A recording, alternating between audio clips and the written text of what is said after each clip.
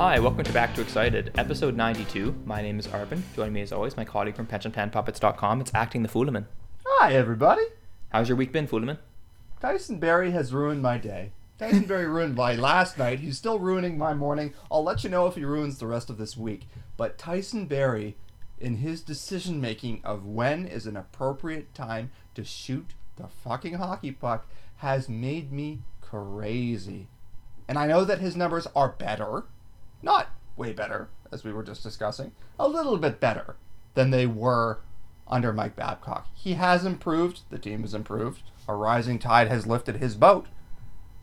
But the way that he decides to shoot the puck makes me insane. And there was no better example of it than last night in overtime when he made the extremely dubious decision during 3-on-3 to go for a point slap shot. What's the best case scenario there? Either you hit the corner, one time in a billion, terrific, you're the hero. When you don't, you miss wide, the goalie kicks out a rebound, and it's a break the other way, and the Montreal goddamn Canadiens score on you in overtime to get a critical 2 points and leave us holding the bag and only 1 point. How are you? I'm good. So I spent most of yesterday. I tweeted about this this morning, or last night rather. I spent most of yesterday reading a paper that's adjacent to some of the research I do in like my daily life, and they had a result that was different from my result, and I couldn't see where they were wrong. I couldn't see where I was wrong, and yet I didn't think both their result and my result could be true, which obviously poses a problem, right? But luckily I managed to figure it out, and it turns out, in my opinion, I think they're wrong. So again, I'm correct in my analysis.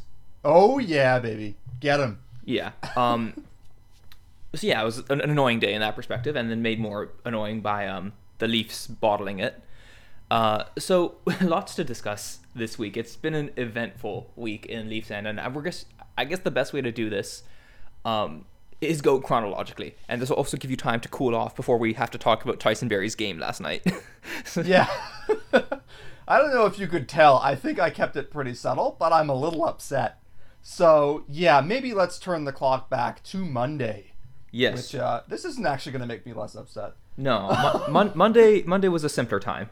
We were so young and so innocent, and we were about to play the Florida Panthers, and we were winning, and everything looked fine. We were kicking their ass for 2 periods. So good. It was maybe the best 40 minutes of hockey that the Leafs have played this season, considering the stakes, considering the opponent, considering how the Leafs kind of embarrassed themselves last time against Florida. This was a game where if there's a nondescript third period, this gets talked about the next day as like a gut check win, as, a win where they needed to show up, and they did, and they delivered, and that's what this team is about. But listeners, they did not win, as I'm sure you know. They did not. Now, so the first thing was Freddie Anderson suffered what is being alleged to be a neck injury. We're hoping it's not too severe. The vibe we're getting is that it's not, but it's been enough that he hasn't played since. So that was unfortunate. And then Michael Hutchinson came in relief. In the second period. Yes. Now you might be thinking, how did that go? In light of the fact that we traded for another goalie 3 days later? Not so great.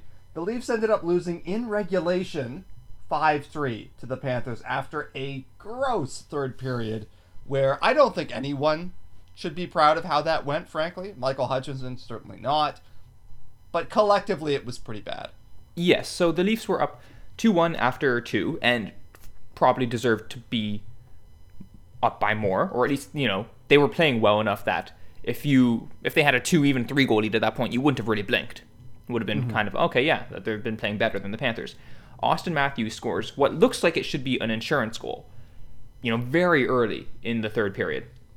And you could be forgiven for thinking, if the Leafs keep playing the way they played through the first 40 minutes, they've got this sewn up.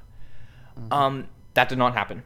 The Panthers scored 2 goals in like a very short amount of time. Neither were stupendous goals, to be completely honest.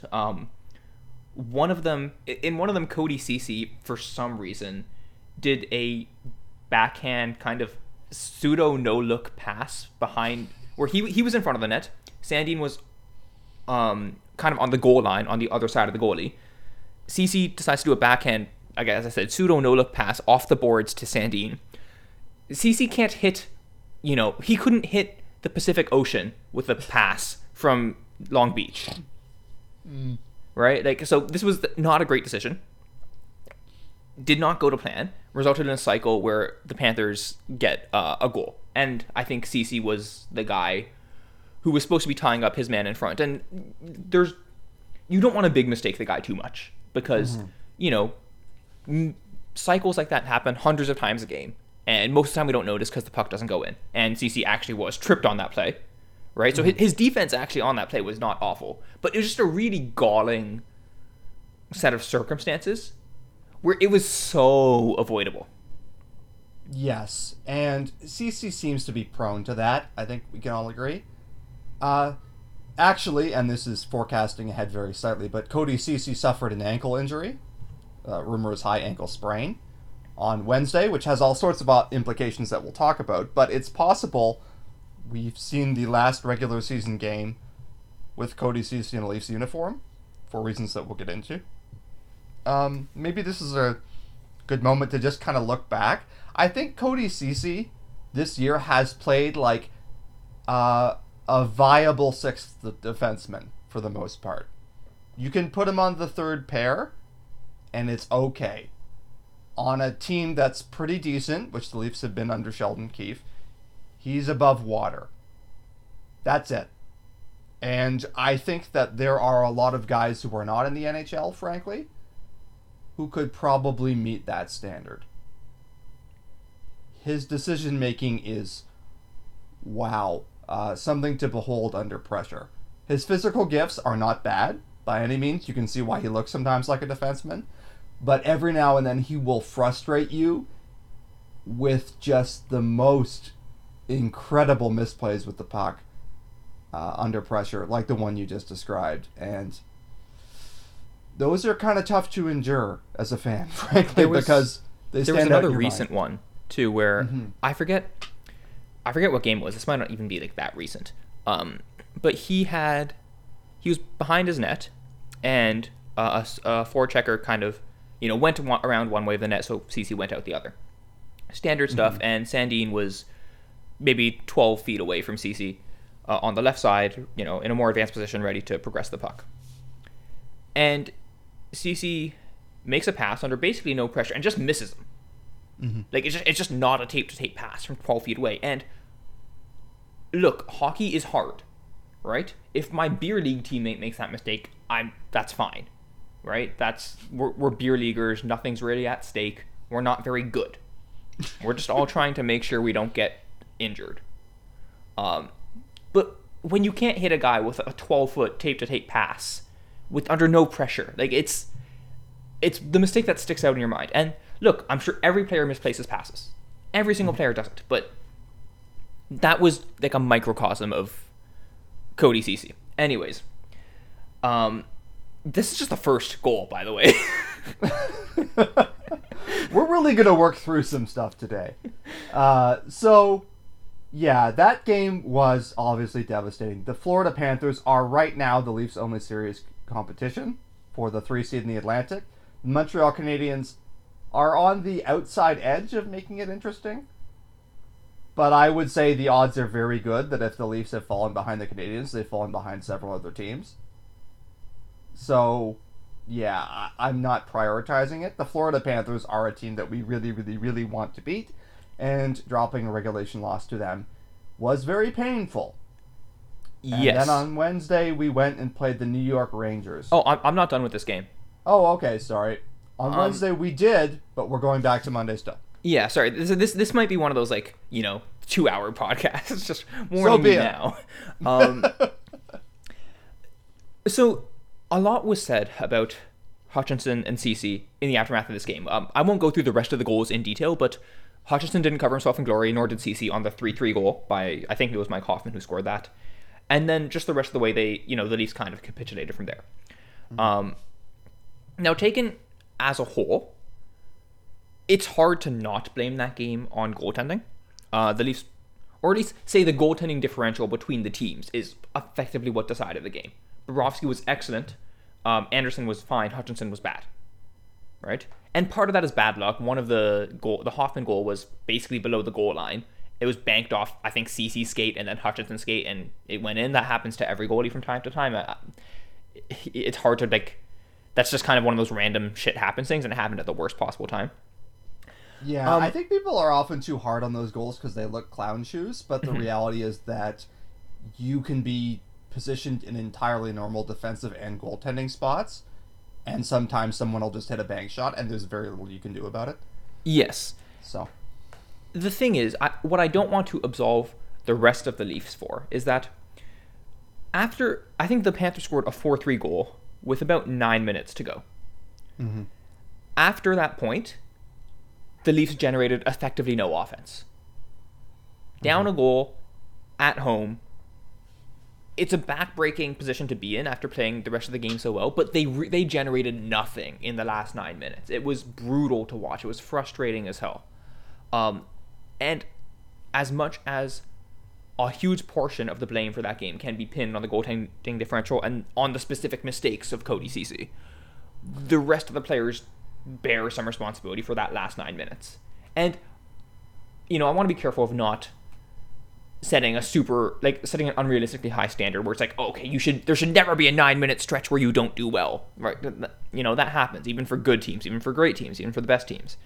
Mm-hmm. But it was incredibly frustrating to see that sort of lack of kind of last push. And I don't think this is like a lack of effort. I just think, it's hard and they weren't able to get it done. But from a fan's perspective, that final period was infuriating, but the final 10 minutes was possibly the most infuriating part of it. Yes, unfortunately, this is a theme that will arise again as we travel through this week. Yes. Okay, so now I'm done. So, New York, go ahead. The New York Rangers are not a very great hockey team right now. They're struggling. They're hanging around better than their underlying numbers would suggest that they should, but they're not very good, and we should have beat them. I think it's fair to say that Michael Hutchinson bears a lot of the responsibility for this loss, and that we could have won anyway despite playing kind of mediocrely with decent goaltending. This kind of ended the Michael Hutchinson experiment as the second goalie, though. Like, this was it.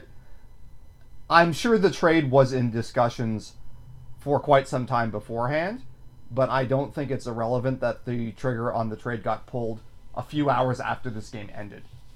We'll get to that. Just a kind of backbreaking, disappointing loss. I do worry sometimes that when there's something that's especially frustrating for us as fans, we kind of assume that it's also frustrating for the players to the same extent that it is for us. Like when we talk about, I'm thinking of this goal here. Matthews scores late in the second period to bring it to within one goal, to bring it to 3-2 Rangers. And then the Rangers come back and score 34 seconds later. It's like, that hurts. As a fan, just as you start to get some hope back, and it gets absolutely slapped down on you on a clown shoes goal. Man, that was a tough game. Yeah. Austin Matthews seemed to be trying to do it all himself, and he damn near did it. He was very impressive, I thought, but that was very frustrating. It was, and I mean the sequence in the first where, okay, so the Leafs go up 1-0 on a nice Tavares goal. Nice in that it's what the Leafs are designed to do. They get a good shot. There's a rebound. Tavares knows how to position himself. He pots the rebound, right? And that's a nice Leafs goal. It goes the other way for a bit, and then the Rangers get effectively a tap in because, as far as I remember, all three of the Leafs' third line forwards just kind of fell asleep and let a guy go backdoor, and the defense did as well, but the defense had to cover two people, so not great. But that's also one of those things where, if we do it, that's great offense, and if it happens to us, it's bad defense, right? It's obviously a bit of both. The next set of Rangers goals, and I say set because they happened 6 seconds apart, was just embarrassing, both on Hutchinson and the defense. In for the first goal, I think literally all that happens is Austin Matthews loses a defensive zone face-off, and Mika Zibanejad takes a, far as I can tell, unscreened shot from above the face-off dot. Goes through Hutchinson. All right, and that's like that's a bit of a backbreaker. And to make it worse, the very next shift, the puck off the center circle face-off, the puck squirts out, kind of in this nether zone between the Leafs defense and their forwards. Justin Hall steps up briefly, just hesitates slightly. He gets beat by a Rangers forward pouncing on it, and they just score on the breakaway. I think it's Chris Kreider. Mm-hmm. And it's just like the air went out of the team after that, it feels, right? Like that's such a brutal combination of bad goaltending compounded by awful defense on the third goal. It's super, super frustrating to watch. And then, you're always up against it to some degree when you're down 2 goals, even against a bad team. The Leafs kind of did quite well the rest of the way, at least in the second. More in the second than in the third. But, you can't spot even a bad team 2 goals in today's NHL. Yeah. Like, I'm torn between not wanting to blame it all on Hutchinson, because I think that is not fair, genuinely. Mm-hmm. Like, it's not an accurate assessment of this team's issues. But at the same time, a lot of people want to go in the other direction and say basically no goalie could ever play behind this awful defensive team and survive. Well, that's not true either. Michael Hutchinson, after a brief flurry where he's starting to gather a couple of decent starts, has reverted to being a very low-end backup, it feels like, and it got to the point where we couldn't survive it anymore. I'm sure he's a nice guy, but this wasn't working, and it became kind of painfully clear. I don't love spending assets for goaltending, which we did, as we're about to discuss, in the way that we did it, but sometimes you kind of got to do something, and I think if the team misses this year, narrowly, the playoffs, Kyle Dubas might have to answer some tough questions about leaving the backup goaltending situation the way that he did. I'm more sympathetic to him than some people, but a lot of people are quite rightly asking, how we got to this pass where we're making this trade in February after having blown several points. Yeah, and I guess that's a good point you raise about the defense thing, and this will come into... This will be a recurring topic, especially in our bad takes segment, where we actually both had bad takes this week to discuss, which will, I'm sure, be fun. But yeah, it's one of those things where it's a 2 things can be true situation. Hutchinson is a bad goaltender by NHL standards, right? Like, you can look at the numbers, you can look at the eye test, they all kind of support the fact that he is not a particularly good goaltender. Mm-hmm. And when you have bad goaltending, for every team that has bad goaltending is the primary reason they are bad. Yeah, you can't survive genuinely bad goaltending. You just can't. It's just not doable. At the same time, it doesn't mean that the rest of the team is flawless. And I think the people who kind of say Hutchinson is to blame are not saying the rest of the team is flawless. They're saying the rest of the team has flaws, but those flaws are within the range of acceptable for a hockey team. Mm-hmm. And the flaw that is not in the range of acceptable for the hockey team is the fact that our goalie lets 25% of his shots in. Yeah, which is lately what it's felt like. I mean, the save percentage on the year is under 890, isn't it, or something like that? It's not satisfactory. Yeah, so I think the reason people don't say what I just said every time is because that's pretty wordy to say, right? Yeah. And the biggest issue that the Leafs have faced is goaltending. Now, look, the Leafs are not good defensively, and I've tweeted this a couple times, and I've mentioned this before, where under Keefe, the Leafs, I think, are like 14th or so in expected goals against rate, which is mediocre, right? Mm-hmm. Which, for the Leafs, is a pretty big step up. I buy that we're not as good as that suggests. Yeah. Right? I 100% buy that, because, anecdotally anyways, it seems like our offensive structure and our breakouts, because they're so fluid and because players continuously jump up and exchange positions, and we ask players to do things that they are not necessarily specialized to do, when it goes the other way, the spacing is all kind of fucked up. Mm-hmm. And it means it's pretty easy for another team to counterattack and get pretty good chances. So an example I would give is this is a bit of a cross-sport example, but Pep Guardiola's Manchester City team kind of dominates possession most. They're one of the richest and one of the best teams in the world. They dominate possession against almost everyone they face. They have amazing attackers. They're quite fluid. They create these pretty intricate, passing scenarios and overload scenarios. And in a sport that is, notoriously very hard to score in, they do it just about as well as anyone. When they lose the ball, they are vulnerable, and that's been a thing for a long time. And one of the genius aspects of Guardiola and his team is that they've mastered the art of kind of minimizing how vulnerable they are from pretty bad turnover positions. And part of that is because they use in soccer what's called a tactical foul, essentially a foul to stop a fast break going the other way. Now in hockey, you can't really do that to the same extent. It's a faster sport. You have fewer players, and the penalty for a clear break is a penalty shot, as opposed to in soccer, where a lot of the times all you get is a yellow card, which is not that big a deal, relatively speaking. Right. Even just a regular power play is essentially giving up a 20 to 25% chance of the opposing team scoring, and also 2 minutes where you're almost certainly not going to score. Mm-hmm. Right? So the Leafs have a lot of those same weaknesses without the kind of structural benefits that soccer provides to counteract that. And also, they just generally don't have good defenders. Mm-hmm. So, all that to say, I think we're probably a little bit worse than mediocre defensively.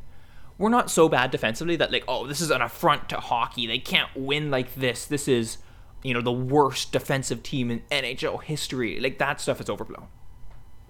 Yeah, it does. It gets hyperbolic, and I think, I've mentioned this before, but there's a tendency with every goal to kind of look at it and almost do the Zapruder thing with the footage and be like, okay, look at this frame, and then where was the defense on this frame, and then what happened, and to break it down into extremely fine-grained detail, and then to categorize the goal as either the goalie's fault or not the goalie's fault. Hockey is not that binary ever. We've talked about this before. Technically, if you make perfect defense, you shouldn't give up a shot on goal almost ever. So the fact that one happened already suggests that, somebody could have done their job a little better at some point. But the point is not that once that happens, once there's a scoring chance against, the goalie is absolved. It's you have to save shots. You have to save scoring chances a certain percentage of the time. It's not you have to either get all the ones that you're supposedly at fault for, and then the rest of them is beyond your control. It's you have to have a certain success level. And Hutchinson, by any measure, was not doing that. And also, people will analyze the plays that lead to goals against with a much higher degree of scrutiny than they do a run-of-the-mill shot that just ends up getting saved. Right? Yeah, because suddenly we have to think about it. And, goals-based analysis is natural. Goals are the big things that happen. But it's not a complete way to look at the game. And I think that there's a tendency towards that. I also think maybe this is just so ingrained, because I remember this very distinctly from the time I was 5. No exaggeration. You don't blame your goalie.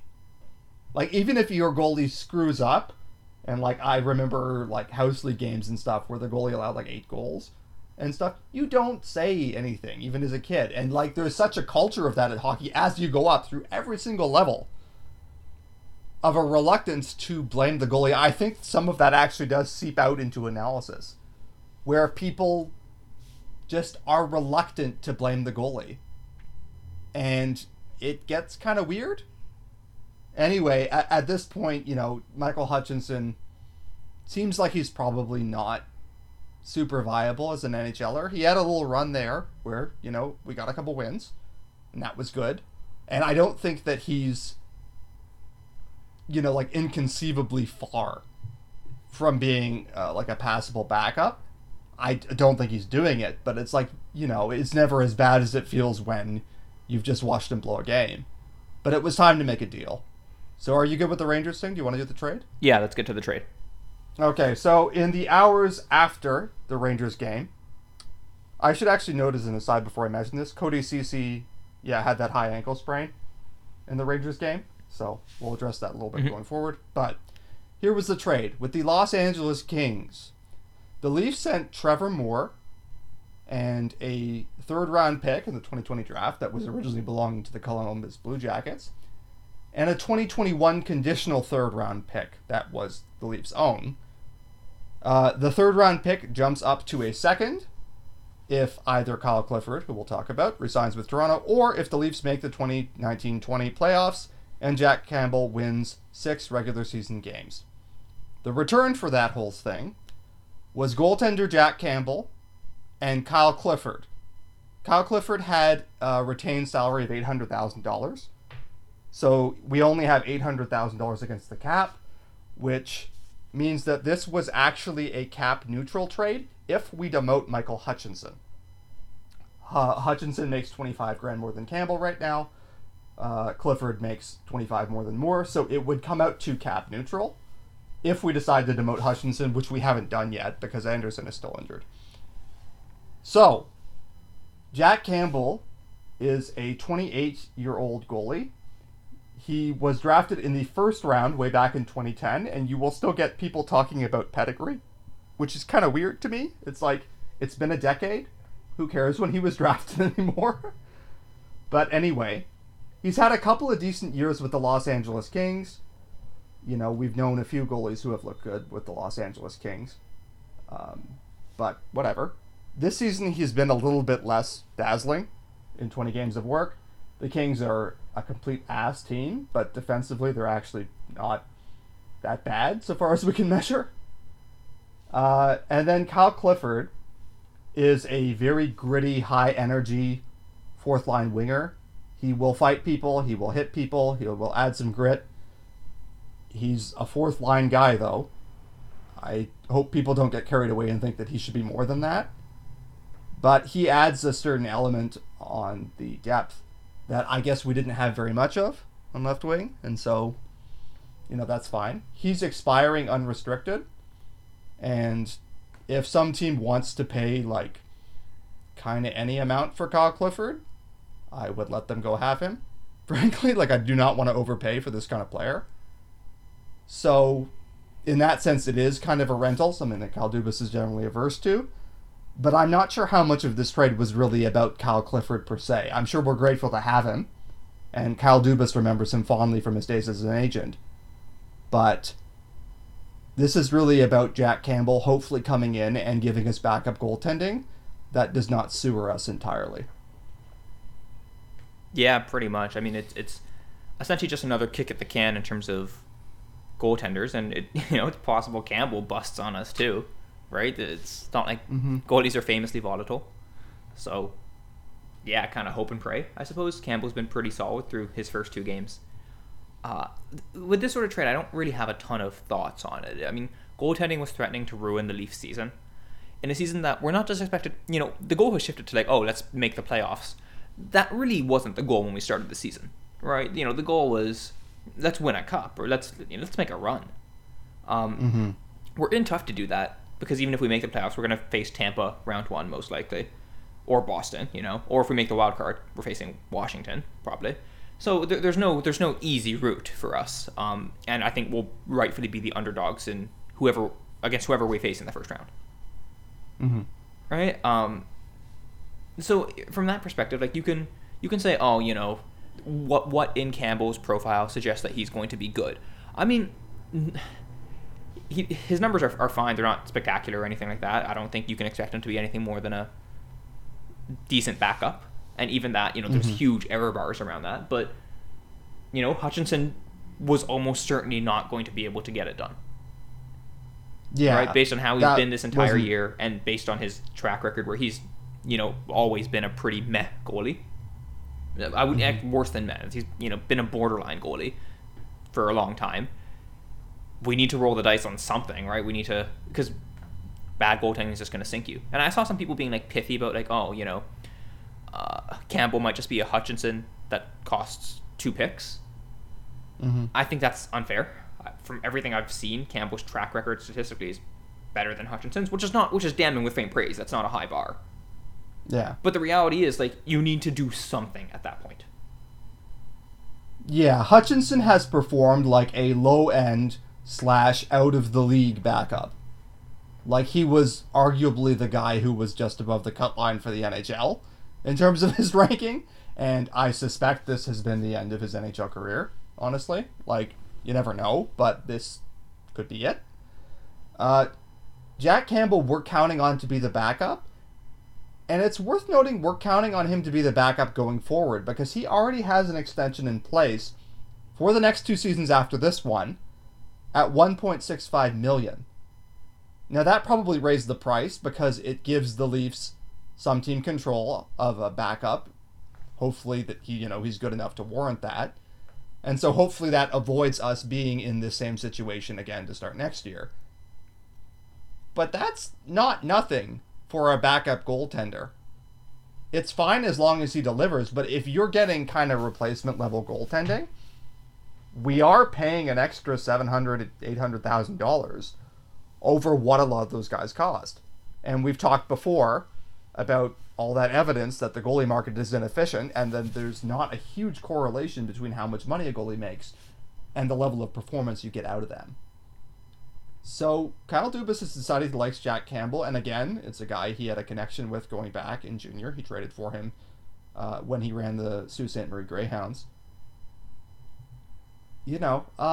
I think that it's an understandable maneuver. I think Jack Campbell looks like a middling to respectable backup to me. Maybe a little more on his good days. But I don't think that he's by any means a cure-all. Even a goalie who was exactly as talented as he appears to be could easily have a stretch of poor play that would be enough to cost us 5 or 6 games, and then that's the end of it. So it's not kind of fixing everything. There was a lot of discussion about it as if Jack Campbell kind of solved the goalie situation. Jack Campbell is a possibility to solve that situation. He might be enough. We have to hope he is, because I don't think anything else is coming. And I think this also suggests that, the price on someone like Alexander Georgiev, for example, was way too high, as was rumored. So we went with this as an option. I hope it works. I think it's worth a try. I can't say it's more than that. Yeah. All right, so, while we're here, we should probably discuss other trade possibilities. And basically, the other trade possibility that we've talked about before is, can the Leafs acquire any defenseman? Yeah. So, as you mentioned, it's clear that Dubas doesn't like rentals. And he's said as much, right? So and all the reporting has been that he's looking for a defenseman with term. And, not just necessarily 1 year of additional term, but multiple, right? And the question is, how can we attract that player? Who is that player? And is there a reasonable package we can put together that gets us that player? Mm-hmm. So we've seen the discussions about, like, say, Matt Dumba. We discussed him, I think, last week, so we don't need to discuss him in particular again today. But I think one thing that's just worth kind of considering here is the cap ramifications of this, and especially as it relates to Morgan Rielly's and Cody Ceci's injuries. So both of them are currently on long-term IR. If they remain that way until the end of the regular season, the Leafs essentially have an additional like $9 million or so in their LTIR pool. And that means they could just acquire someone with that money effectively. That space doesn't prorate, it doesn't accumulate at all. It's just a dollar in, dollar out, draining the pool basis. Mm-hmm. But that's a potential option if their injuries last that long. Right now, I think Cap Friendly has us as having 6.5 million space in our pool. But that's with a 23-person roster with 3 goalies. You can send some people down, right? We have a full 23-man roster, so we have 13, 7, and 3 right now. right? You also have to assume that if we're making a big ticket trade for a defenseman, as we've discussed so many times, probably one of Janssen or Kapanen or maybe Alexander Kerfoot is going. Yes, And there'll be some each of salary those- ballast headed the other way regardless.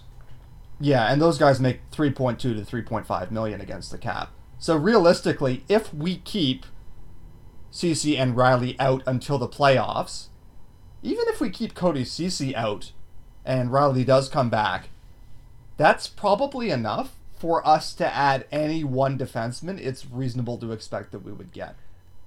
The reporting I on think. this has been that the Leafs would not consider extending Riley's injury, to the playoffs in order to get this, right? The famous way this happened before was with the Chicago Blackhawks, I think in 2015, and Patrick Kane.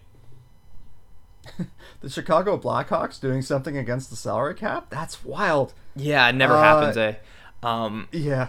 So it's possible that we do the same. The Blackhawks are in a comfortable playoff position. The Leafs are not. HockeyViz has us as 68% to make the playoffs, which is 2/3 of the time. Better Yeah, than it's better than kicking the pants. But Yeah, it's but I not mean- terrific. Yeah, like if I said, I'll give you $5, but there's a 68% chance that, I choose a random number, and 68% of the time you get the $5, and 32% of the time I punch you in the face. You're probably not taking that. Yeah, it's not great. So, yeah, I should mention, if you want to read more about the Patrick Kane gambit, so to speak, that the Hawks used and how it might apply to us, our own Catch a Nap wrote an article about that a couple weeks back, if you want to delve a little deeper. The point is that the Leafs, I think, are in a position where they can artfully use long-term injured reserve to add kind of whoever they want in Yeah. terms of single people they could get. I think- and once the playoffs start, it doesn't matter. Everybody gets to be healthy, and there's no cap. It's immaterial. So I think Friedman Yeah. said that we're essentially waiting on injury updates for those two players to make that prognosis. Because if Riley's going to be back, if Riley could play, let's say end of March, you could get him maybe in time for 5 games left in the regular season, and the Leaf playoffs hopes are still in doubt at that point. You bring him back, right? I don't think that's a question really. Cody Ceci, if you trade for someone, Ceci is probably already displaced. Yeah. So I don't think that there's any real pressure to bring him back that would preclude making any kind of defense upgrade. Like, if you can see a trade there and that means you keep CC out, that's fine. And you can't get super blatant with this sort of thing, but I will say I do not expect this to be any kind of problem. High ankle sprains are notoriously kind of slow to recover from, and the league has let much worse go. Someone will get mad about it and tell Elliot Friedman off the record, and it'll show up in the 31 Thoughts that rival executives were not pleased with Toronto's behavior on this sort of thing. But I think we can get away with it without much trouble if we decide we want to. I think the only So do we? issue Yep. is if he is in theory, the NHL can challenge this, right? And the PA can Yep. challenge this. CC has no incentive to go along with this. He's a pending unrestricted free agent.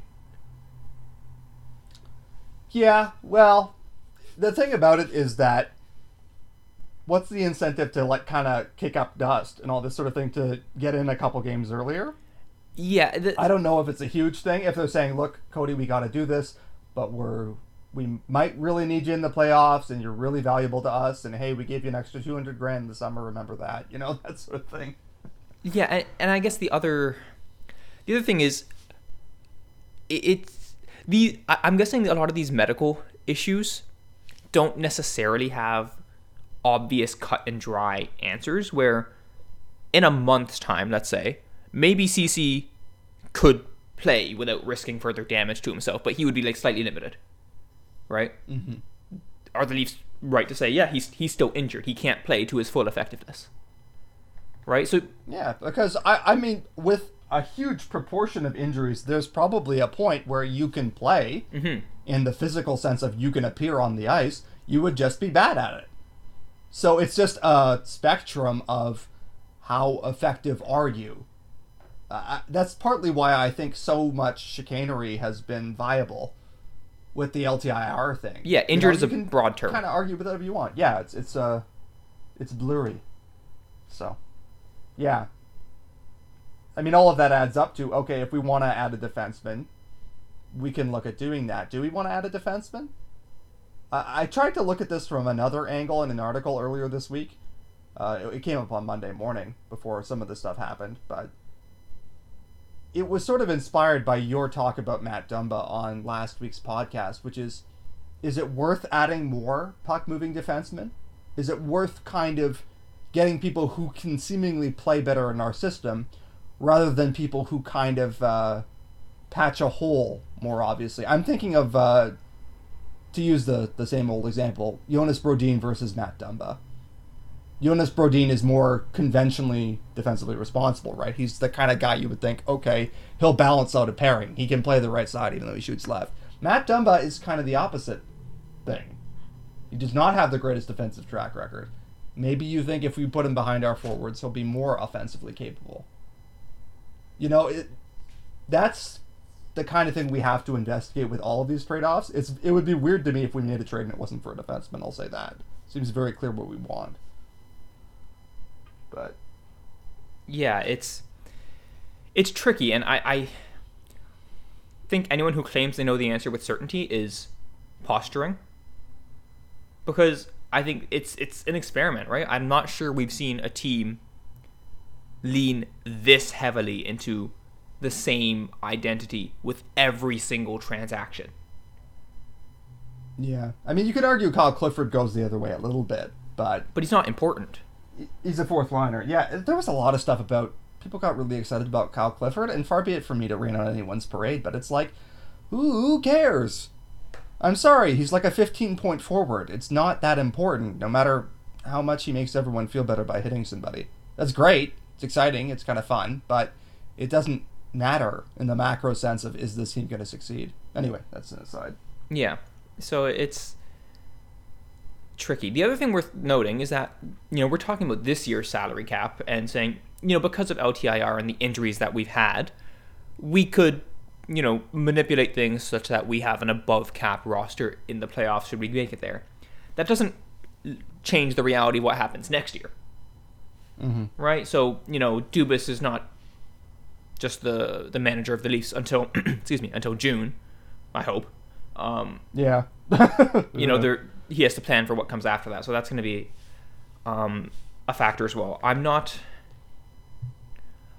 We're not into trade speculation in general anyways, right? I think we both kind of find it difficult because it requires not only knowing a lot about every team, and I think we're probably reasonably informed fans, but we don't know everything about every team, and we certainly don't know how they're valued by their front offices. So it's very hard to do trade speculation in a good way, I think. Yeah, and the thing about good players with term is that the incentive to trade them is lower. Like, no one would be in the least surprised if Chris Kreider gets traded because he's a rental on a team that isn't very good. But the kind of players we want, teams don't necessarily have to give up. Maybe there's a bit of an element of the upcoming Seattle expansion draft is in the back of the heads of some teams because potentially you can get exposed if you have 4 good defensemen. So you might want to convert assets now, but there are fewer obvious trade candidates that suit our needs that teams are going to be rushing to give up. Like Josh Manson is a popular discussion thing from Anaheim because he's big, physical, but also defensively seems to be pretty sound. Shoots right. He checks a lot of boxes for us. But Anaheim doesn't have to trade him. They certainly don't have to trade him at less than top dollar. And if they do shop him, there'll be demand. There's a bit of a problem here where there are lots of trades you can envision that seem sort of fair, but the other team just doesn't have that much pressure to take them. So there is a bit of a squeeze here. I'm sure Kyle Dubas is looking around for defensive help. He's not, I'm sure, happy with how things have been going. You could actually see last night someone got a shot of him in the box, and he was apparently saying some things that involved the F word. But I do think that the Leafs are kind of squeezed here in a way that it's hard to find an obvious ad on the market. They can afford it for now, as we've said, but can they get it at an asset price that they're comfortable with? I guess we're going to see. The trade deadline is 2 weeks away, so he's got a bit of time. He probably has some idea of this team now. He's not throwing in the towel in the season. They're too close and too competitive for that, but they're going to be in a dogfight the rest of the way. And it also must be said, I don't think any team is happy to face the Leafs in a playoff series, despite what Brian Burke might tell you about the Leafs being soft. I don't think anyone is excited about matching up with our top 4 forwards. They can cause problems for anyone, right? If Austin Matthews goes on a shooting heater and scores 6 goals in 6 games, it's hard to lose a series when that happens. We've done it, but it's hard. We're just that special. But yeah, there's a lot to recommend this team. I think that if you spend so much time focusing on the flaws, you can forget what is admirable or enviable about this team's forward lineup, which is that they're really fucking good. And so I do think that the Leafs are in with a chance if they get in, and they have a good chance to get in. There's not no path forward for them. It's just they are in an unfortunate position, partly from the hole that they dug themselves earlier, and balancing the near-term potential with the long-term implications is going to be tricky. Kyle Dubas is not in an easy spot right now. Running a team is always hard, but I think that it is especially hard right now.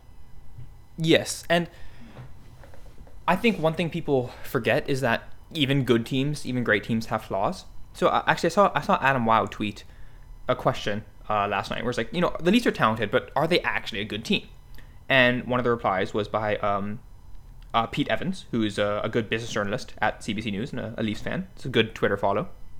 And he said, they're very talented, but they're not a top-level team. Other teams can kind of dictate the style of play against them, and then they fail to adjust, right? And he added on, here's a test. Think of a team you think is great. Now list that team's weaknesses. And it's typically hard to do, but that's not hard to do with the Leafs. And I disagree with Pete here, because I think all these teams have weaknesses, right? And the reason it's not hard for us to list weaknesses for the Leafs is because, 1, it's very obvious. 2, we are Leafs fans, so we analyze the team a lot. And 3, the media around the Leafs has been banging home this flaw for 3 to 4 years. But if we even just look at, a team I'm slightly familiar with, just from them being in the same division as the Leafs, Boston, they were 1 game away from the Stanley Cup last year. I think by any definition, you'd have to consider them a great team. I can tell you their weakness immediately. After their top 3 forwards, their offensive depth goes to shit fast. They simply cannot get to the high-value areas of the ice the way elite offensive teams can, except when their first line is on the ice. And if their first line is having a bad game, if they're injured, if they are up against an opposing forward who can limit them to some degree, like perhaps Ryan O'Reilly, they are a far less scary team to contend with. That doesn't mean they're not a great team, just means they have a weakness. Every team, except maybe Team Canada, has a weakness. Yeah, it's just kind of the nature of the beast there. And, Boston does have a respectable second line, I would say, with Krejci and DeBrusk, but, it's definitely thinner. It's not perfect. And, they're relying on Zdeno Chara still, who is now very slow. It's not inconceivable to me that we could beat anyone that we draw in the playoffs. That's true of a lot of teams, but I could see us in with a chance.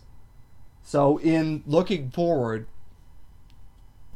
and how you add to this team, I'm sure Kyle Dubas is thinking, if I could just get in, we could do some damage, and then who knows? And we kind of make fun of teams for thinking that way, but I think the results under Sheldon Keefe are sufficient for him to believe in what this team can do. They're not sufficient that I think he should ever get stupid about a rental. And I don't think he's inclined to do that. But it's not hopeless by any means. And I think that sometimes people talk as if it's hopeless. I'm actually going to reference that in my bad take of the week when we get there. Yes. So we should actually speed this up along, because we still haven't talked about the Leafs' last 2 games. Yes. So after all that upset, and there were many quotes, and there were several thirst tweets about how attractive Jack Campbell and Cal Clifford are on Twitter, we went to play the Anaheim Ducks. I say went to play. We hosted the Anaheim Ducks. And, well, we won, is the important thing. Jack Campbell won his first start as a Toronto Maple Leaf. That was very heartwarming. They made it a little more interesting than I would have preferred, losing 5-4 in overtime. I mean, the Anaheim Ducks are not a great team. And they were on the second night of a back-to-back, I believe. Yes, and so it would have been better if we had played the third period, I think. I would have recommended that if I had been asked. But we kind of didn't for a lot of stretches. And, we got away with it in the end. There were some things to like, especially considering the Leafs were playing without William Nylander. And we've talked a lot about his relative value, but it's like, look at his numbers again. He's a huge part of this offense. He's on pace for like 35 plus goals to clear 70 points. When he's gone, we miss him. When he's gone, we're not as deep. That deadly forward lineup we were just talking about is a lot less deadly. Yeah. And so, yeah, you notice it. Yeah, the strength of last year's Leafs, I think you could more plausibly argue, was just the wave of depth they could throw at you when everyone was fully healthy.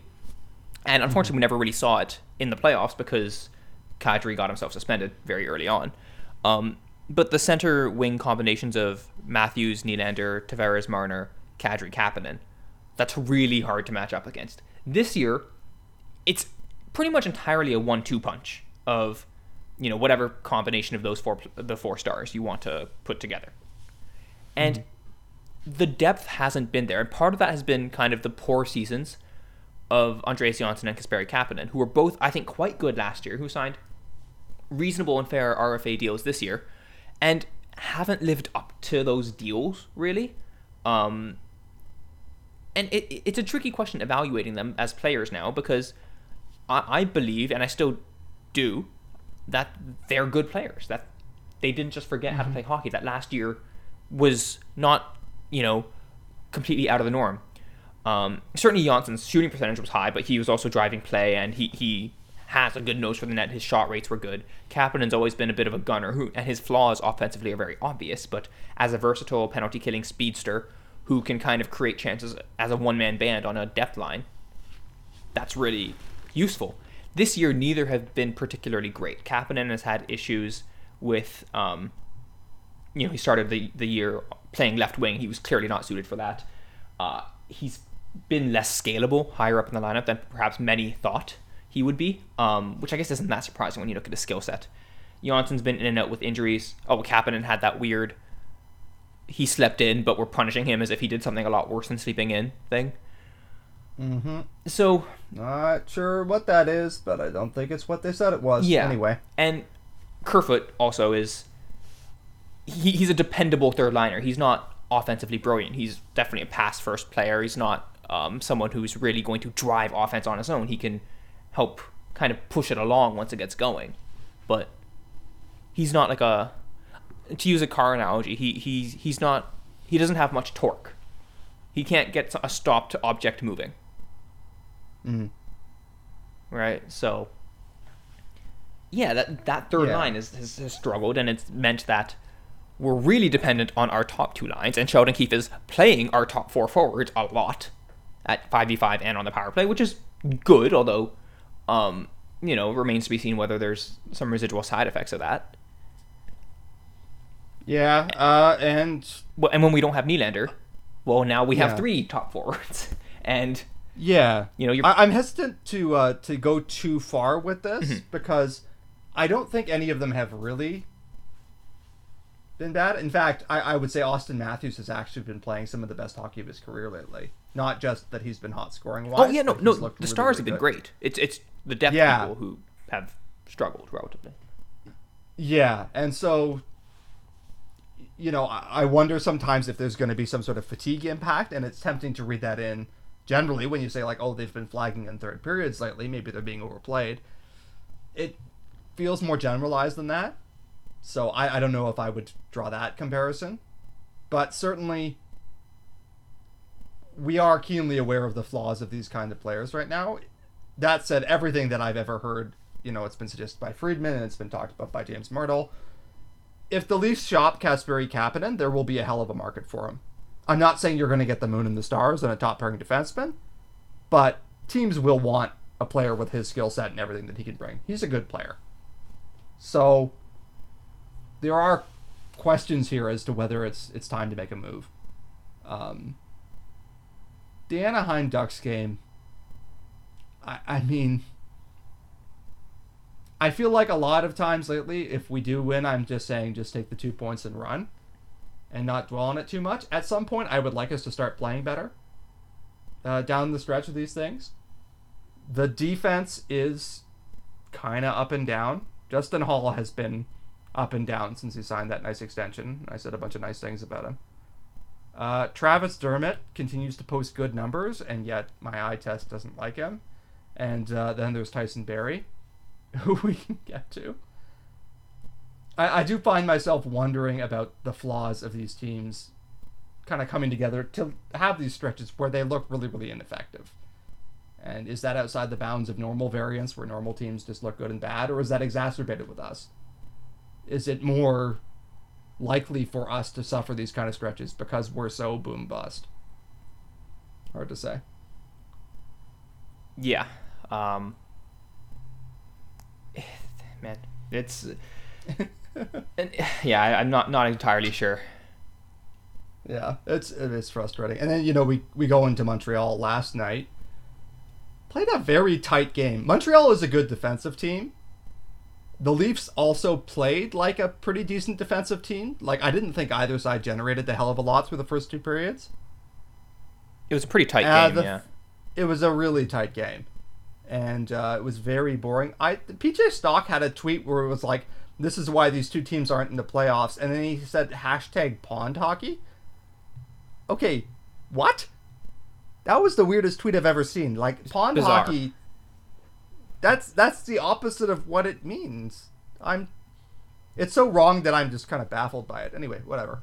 But the Leafs kind of turtled in the third period. They did not play especially well. They didn't get many shots on goal. I don't know. They got 2. And yeah. You're being kind.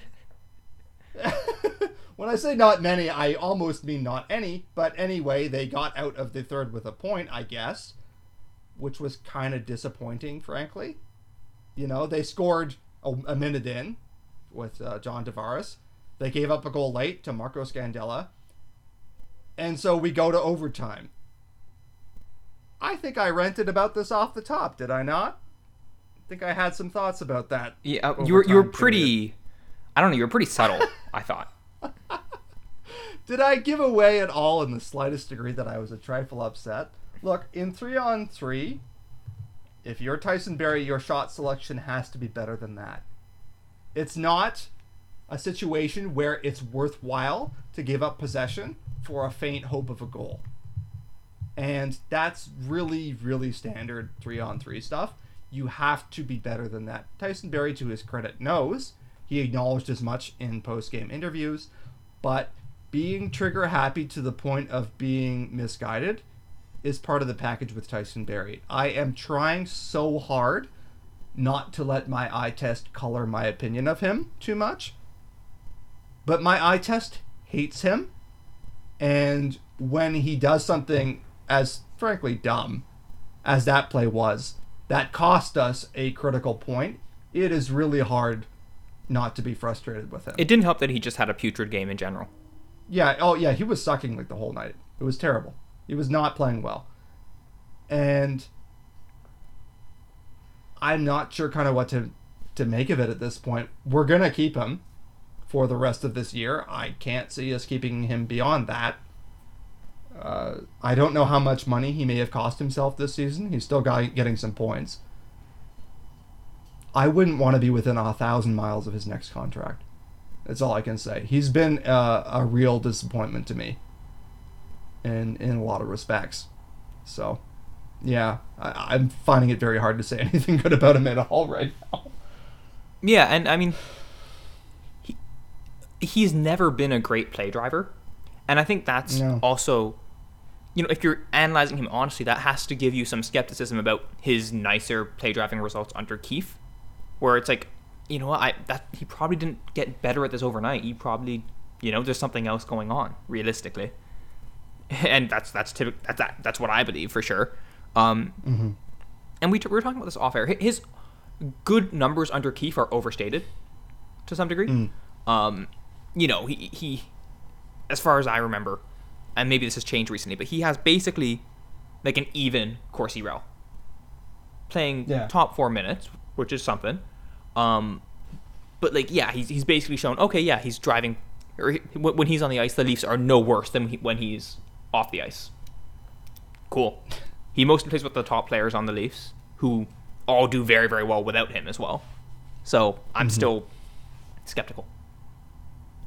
Yeah, he's, I think Tyson Barrie is a forced defenseman. I think you should hire him, maybe, if you really need someone to run your first power play unit.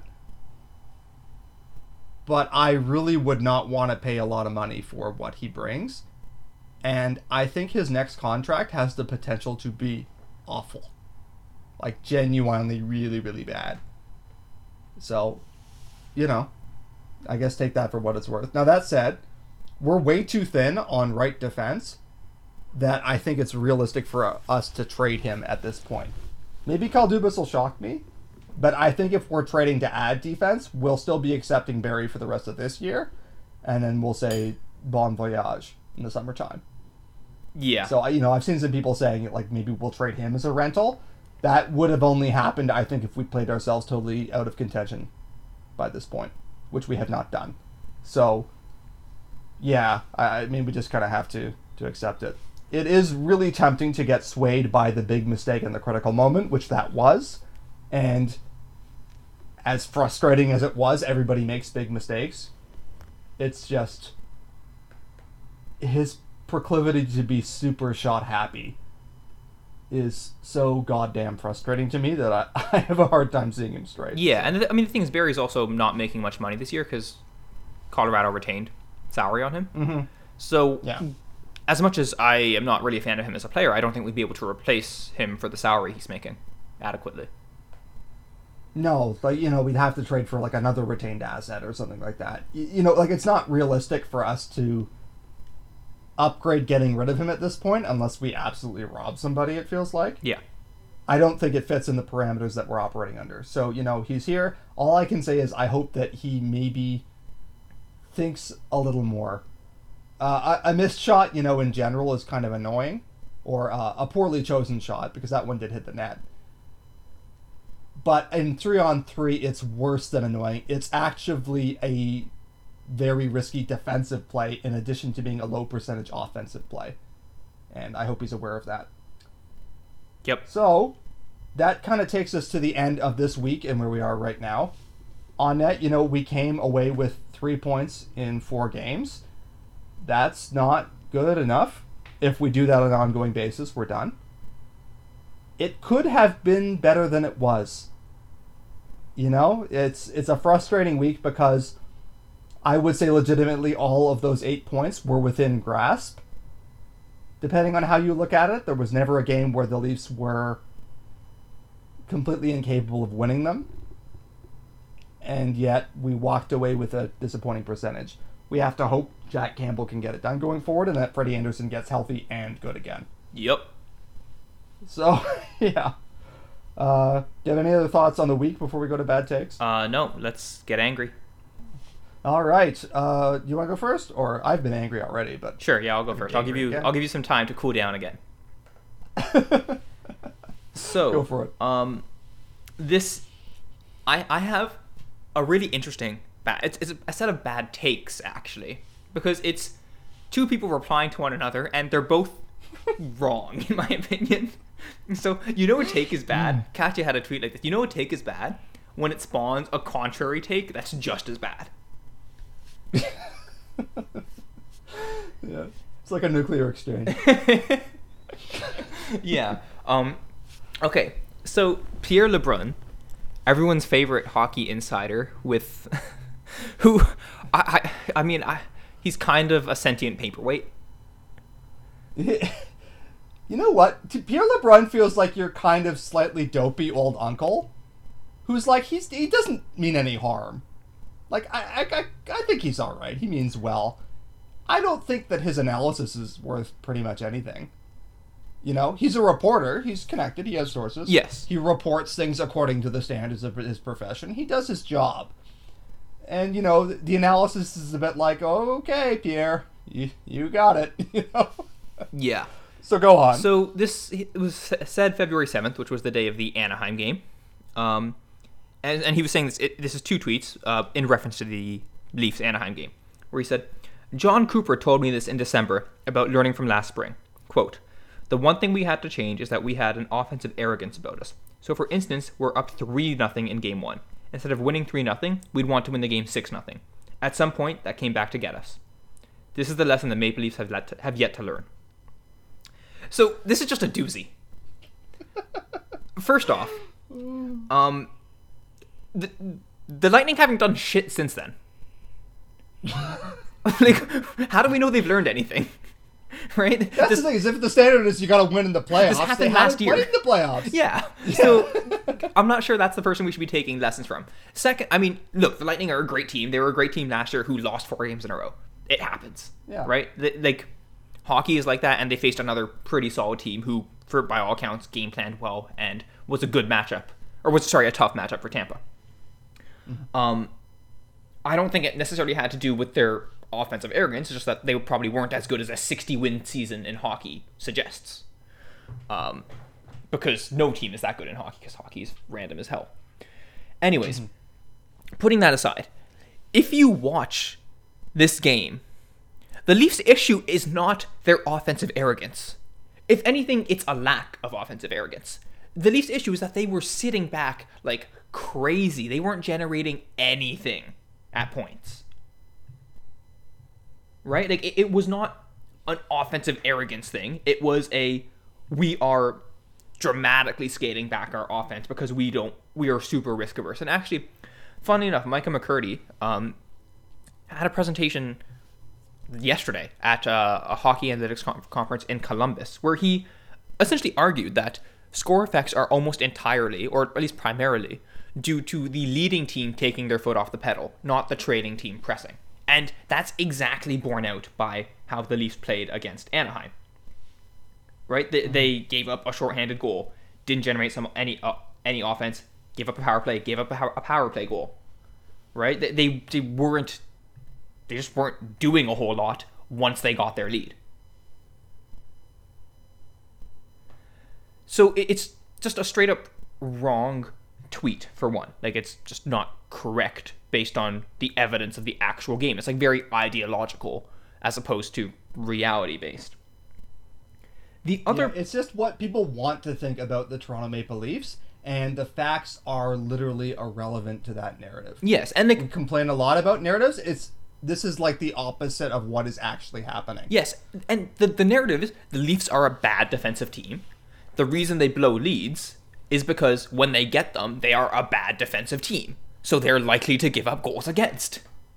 That's it. They're a bad defensive team. That's the narrative. Mm-hmm. Right? So yeah, that's the truth. Like, that's the reality. Yeah. I just really don't understand, or really don't like agree with this tweet. And what is it like? Why? So if you're up 3-0, presumably the idea is you don't want to try and win 6-0. You want to try and shut the game down, make it low event. You don't want to keep trading chances and make it like high variance. And I agree with that to an extent, right? Like, you do want to be smart about the risks you're taking when you have a big lead. You don't want to start trading chances because an additional goal doesn't help your probability of winning that much, but a goal against hurts your probability of winning quite a bit. And that's why teams sit off. But that's not offensive arrogance, I don't think. And that I don't really think that it's something the Leafs do with any real regularities, that, you know, they're cheating for offense when they're up 3-0, and that's why they give up leads. No, I think you're quite right that the problem is that they aren't pressing enough. Like, it seems like they get to the, okay, we want this game to be lower event, And then, like, the only lever they have on that is, okay, we're just going to stop doing anything. Yes, they stopped doing the It's things like, that... we turned our events down. They won't oblige us. Why do they keep trying to score? Yeah, they tamp down the things that make them a good offensive team. And then they're just left with a bad offensive team and a bad defensive team. Yeah, it's like, it achieves nothing. They just, like, they deactivate the thing that they are good at in exchange for no discernible benefit. Yeah, and so, yeah. I don't think there's a reasonable enough sample to suggest that, like, this is maybe a weakness of Keith's system. But if it persists, then I think we have to consider it as, you know, this isn't a system that is scalable in the sense that you can't do the same thing but lower event without exposing yourself unnecessarily. So it doesn't work depending on, like, based on game state, it might not always be the ideal thing to do. And then that's an issue, right? As much as people hate to admit it, you do want to shut the game down when you get a lead, right? You want it to be low event. So, like, LeBrun is correct in that statement, right? Or Cooper, I should say, is like, you know, you do want to shut the game down, which is what he's implying, as opposed to, like, continuing to trade for offense. But I don't think the Leafs' issue is that they haven't learned this lesson. If anything, they're just not shutting the game down properly. They're just shutting down their offense without shutting down the game. They're just bad on defense. Yeah. It's a bit like if you were going to, like, Dr. Pierre LeBrun, and it's like, okay, here's the medical principle, here's the diagnosis, here's the prescription. Pierre names a medical principle that isn't relevant, diagnoses the wrong thing, and prescribes the wrong thing.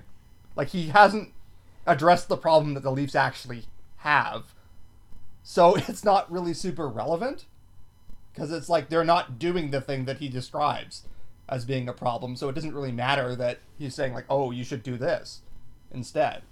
You know what I mean? Yeah, and I mean, if you look at the goals against that we've given up when we've had the lead, it's off these extended cycles where we're just turtling in our own zone. It's not like, oh, wow, you know, Austin Matthews tried to, you know, score a puck with his dick and then, you know, it went the other way. It's not like a showboating thing. Yeah, you know, and the truth is, we said this at the beginning with Keith. I think this part has been borne out. The Leafs have a kind of conceding defensive system to some extent that allows the outside of the ice in their own zone, that allows teams to ring around them over and over again looking for a chance. And what the Leafs seem to me to try and do is when the shot comes, they try to get to the rebound and then they try to move on.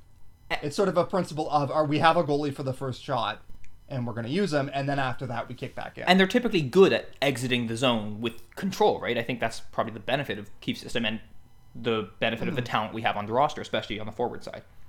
So, yeah, anyways. So this is still just the one take. I haven't even gotten the other thing. So then Jeff Viette of the Face-Off Circle, and I guess just Leafs Twitter presence in general, responds, "What you're describing there is the Leafs under Babcock, and they did worse than this. I hope they never have to learn that lesson again." And it's just like, this annoyed me just as much, because this is just going the other way, and just saying, like, Babcock, man, bad. Keefe, man, good. Yeah. And so I tweeted in response to Jeff that, and I stand by this, what he is saying there is demonstrably not true. If you go to HockeyViz, they have offenses and defenses by score state.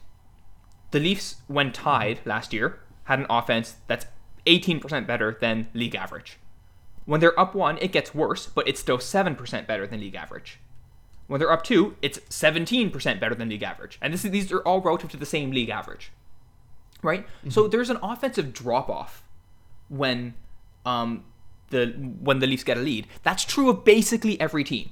If you look at Tampa, their offense was below average last year when they were in the lead. If you look at Boston, their offense was way below average when they were in the lead. And then when the Leafs are up 2, their offense is basically the same as when they were tied. Right? There's no real coherent explanation of, oh yeah, the Leafs are trying to, like, stifle their offense as much as possible, which is why they're still above average when they have a lead of 1 under Babcock last year, and while they're the exact same offense when they have a lead of 2. Like, it's just not consistent with the facts. Right? Yes. And if you have a HockeyViz subscription, I challenge you to do this. Go through any team you want. Carolina had a very strong offense when tied last year. They had a sharper drop-off from tied offense to up by one offense than the Leafs did, by a pretty significant distance.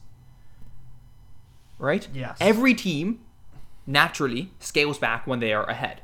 The Leafs did not do that to a particularly extreme degree last year, best as we can tell. And their offense was good enough that even though they had maybe a large relative drop-off from their tied offense, they're still generating a lot more chances than the average team does when they are up one. And I don't think there's a reasonable way to sell that as Babcock told them to turtle. And I commented on this in a follow-up tweet where there are so many valid things to criticize Mike Babcock for. So many.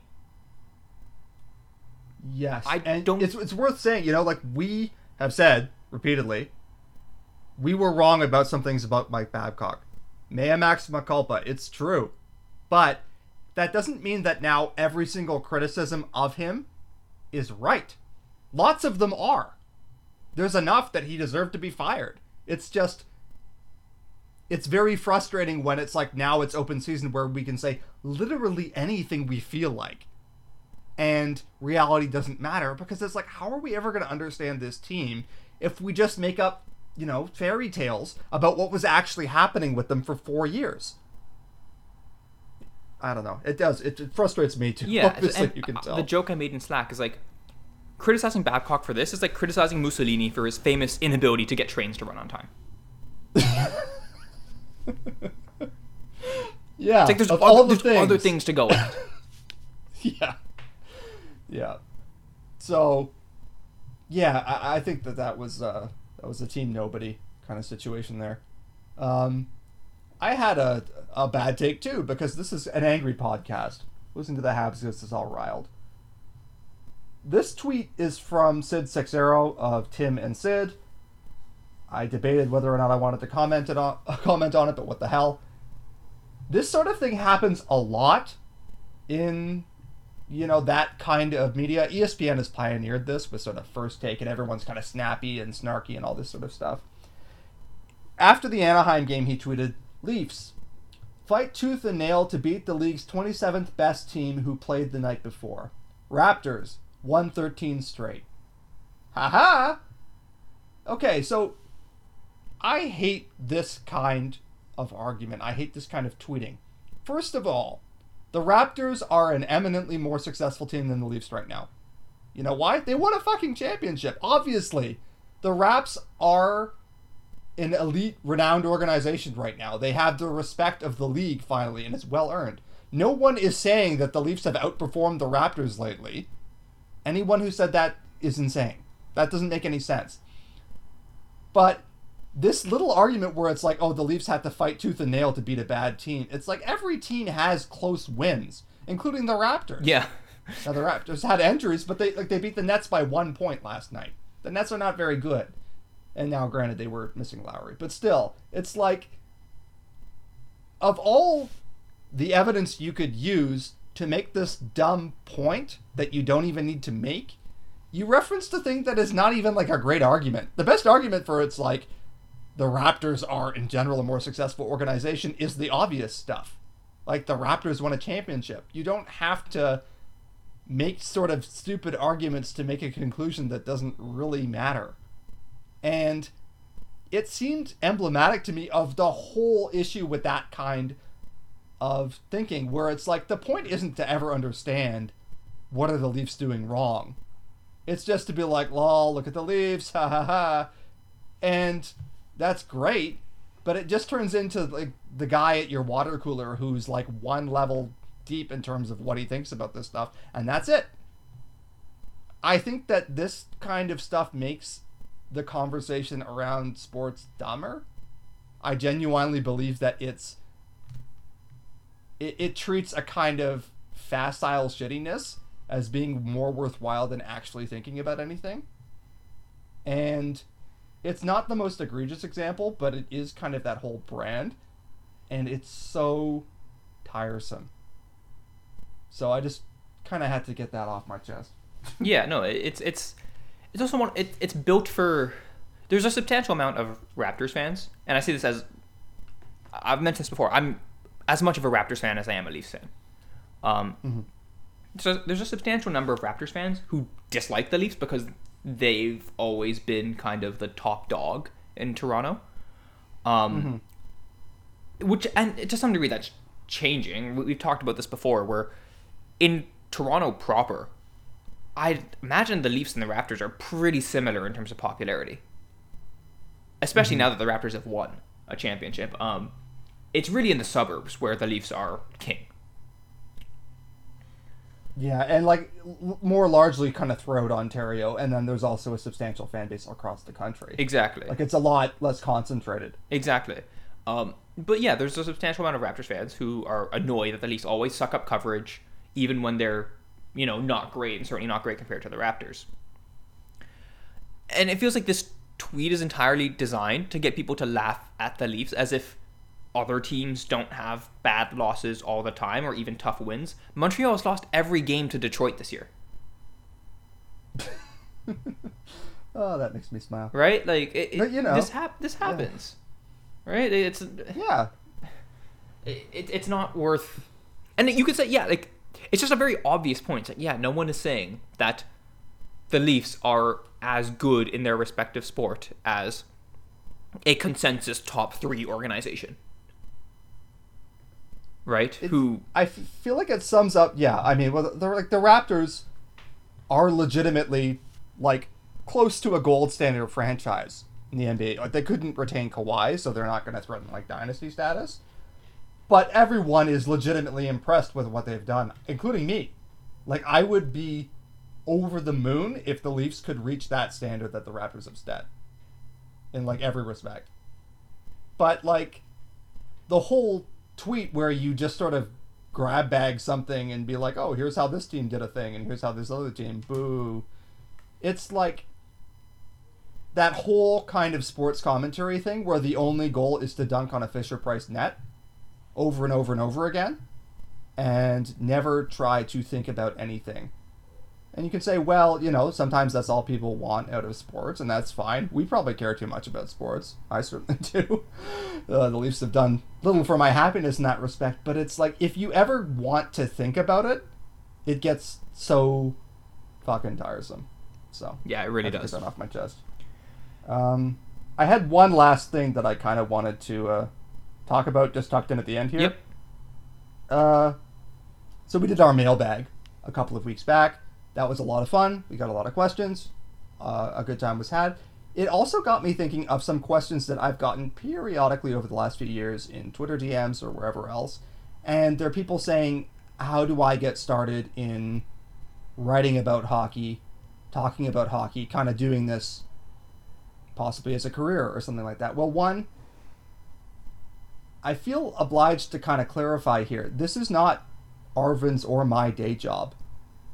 We make a non-zero amount of money doing this, but it's not much of anything. It's not commensurate with probably the effort that we put in, which is fine. It's a hobby for us. That's it. The number of people who are actually making a living in terms of blogging or commentary of that nature is really small. Like vanishingly small compared to the number of people who want to do it. The people who make a living in sports tend to be full-on statisticians employed by teams. You see some of those. Or actual journalists. Or ex-professional hockey players who are doing commentary. Like, there's not... I just feel obligated to say, like, there's not a living doing what we do for almost anybody that I can think of. I don't know that that's even necessary to say, but I've had a few people kind of ask me in that respect, like, I don't think that anyone that I know is all that close to making a real living doing this. Or if so, it's a very, very short list of people. So if you want to get into it in some respect, you probably have to do it from a perspective of this is just a hobby for me, which it is for us, and that's fine. Hobbies are great. Speaking generally in terms of how to get into it, all I can say is I started commenting on a website and I started making longer comments on a website, and then I started writing fan posts on a website, and then eventually the website asked me to write longer things. That was basically it. So in terms of getting in, I would say maybe it's best if you can try and eventually get onto a more established platform. But I did just want to not kind of pour cold water or anything, but just I do worry that there are sometimes some younger people who maybe have an unrealistic perception as to whether or not you can make money doing this. And you basically can't. And that's okay. Just I found myself worried after I got a few of these things that there was actually like a real kind of delusion as to how this would go. Yeah. So I just felt obliged to clear that up. The reality is the internet has made writing and opinions very cheap because now we all have platforms for them. Right? And it makes it very hard to have a career where you get paid for your opinions without having some sort of prior credential some sort of prior credential that shows some level of expertise, right? So like you can get paid for your opinions in other kind of more meaningful fields. It's probably in an easier way than hockey because you can go study something and go eventually become like a pundit for, I don't know, international relations with China or something like that.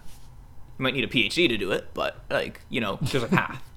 And even then it's probably not very easy. There's probably a lot of people who want to do that. But with sports, something that is inherently designed to be accessible to the average person, that many people have interest in and opinions on because it's escapism from the rest of the world, it's near impossible. It really is, right? And yeah, I think it's smart to have a clear idea of the realities of this industry. I think I'm comfortable speaking for both of us that neither of us plan on making this a career. No. We probably wouldn't say nasty things in the bad takes of the week segment if we did, Yeah, actually. yeah, no, honestly, if we were planning on making this a career, frankly, we wouldn't be doing a good job because staying at a blog is not tremendously great for it. But we enjoy it, we enjoy the people, and we enjoy talking about the Leafs, and we don't necessarily have any ambitions to become like the new Hockey Night in Canada or some shit, or like to disrupt hockey discourse. It's fun for us. It's fun talking hockey. It's fun writing about hockey. It's fun following the Leafs. Mm-hmm. Right. So even if it doesn't feel like it after we lose to the fucking Habs. Yeah. But well, and a lot of this reminds me of kind of obviously social media stars are like a thing now, like YouTubers and Instagrammers, right? Where there are people who make millions and millions of dollars by posting YouTube videos, where they build a fan base and they get ads and sponsors, and same with Instagram and even podcasts. Like, big podcasts can make a crap ton of money. But I think the reality is, for all of those, there's 100 million other people trying to do the exact same thing.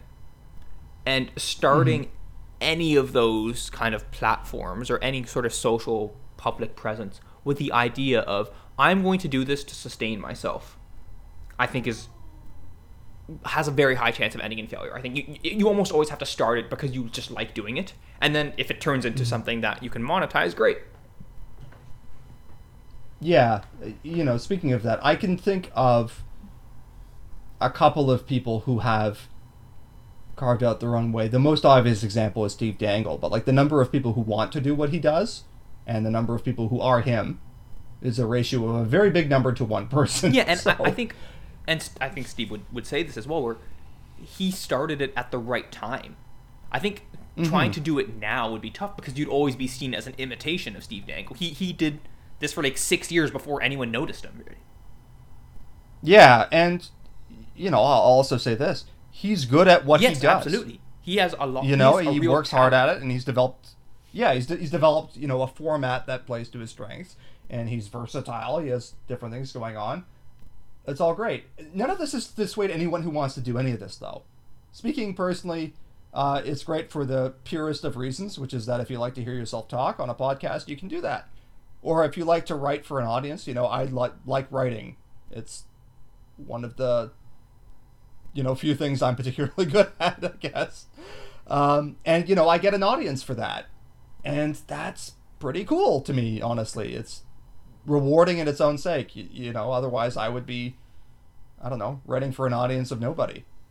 It's just that's all it is. And I hate to be like the old man crusher of dreams either. It's just like, make sure you know what you're getting out of it if you want to pursue it, is what I would say. And as long as you're okay with the ratio of reward to effort, then that's awesome. And you can kind of do whatever you want as long as you're happy with that. Yep, pretty much. Okay. Yeah, that was my little important serious dad announcement. I'm getting old. Yeah. All right, so you can find all of mine and Fulemin's aforementioned writing at pensionplanpuppets.com. You can also follow us on Twitter at RV and AT Fulemin. Thank you all for listening. We'll see you next week.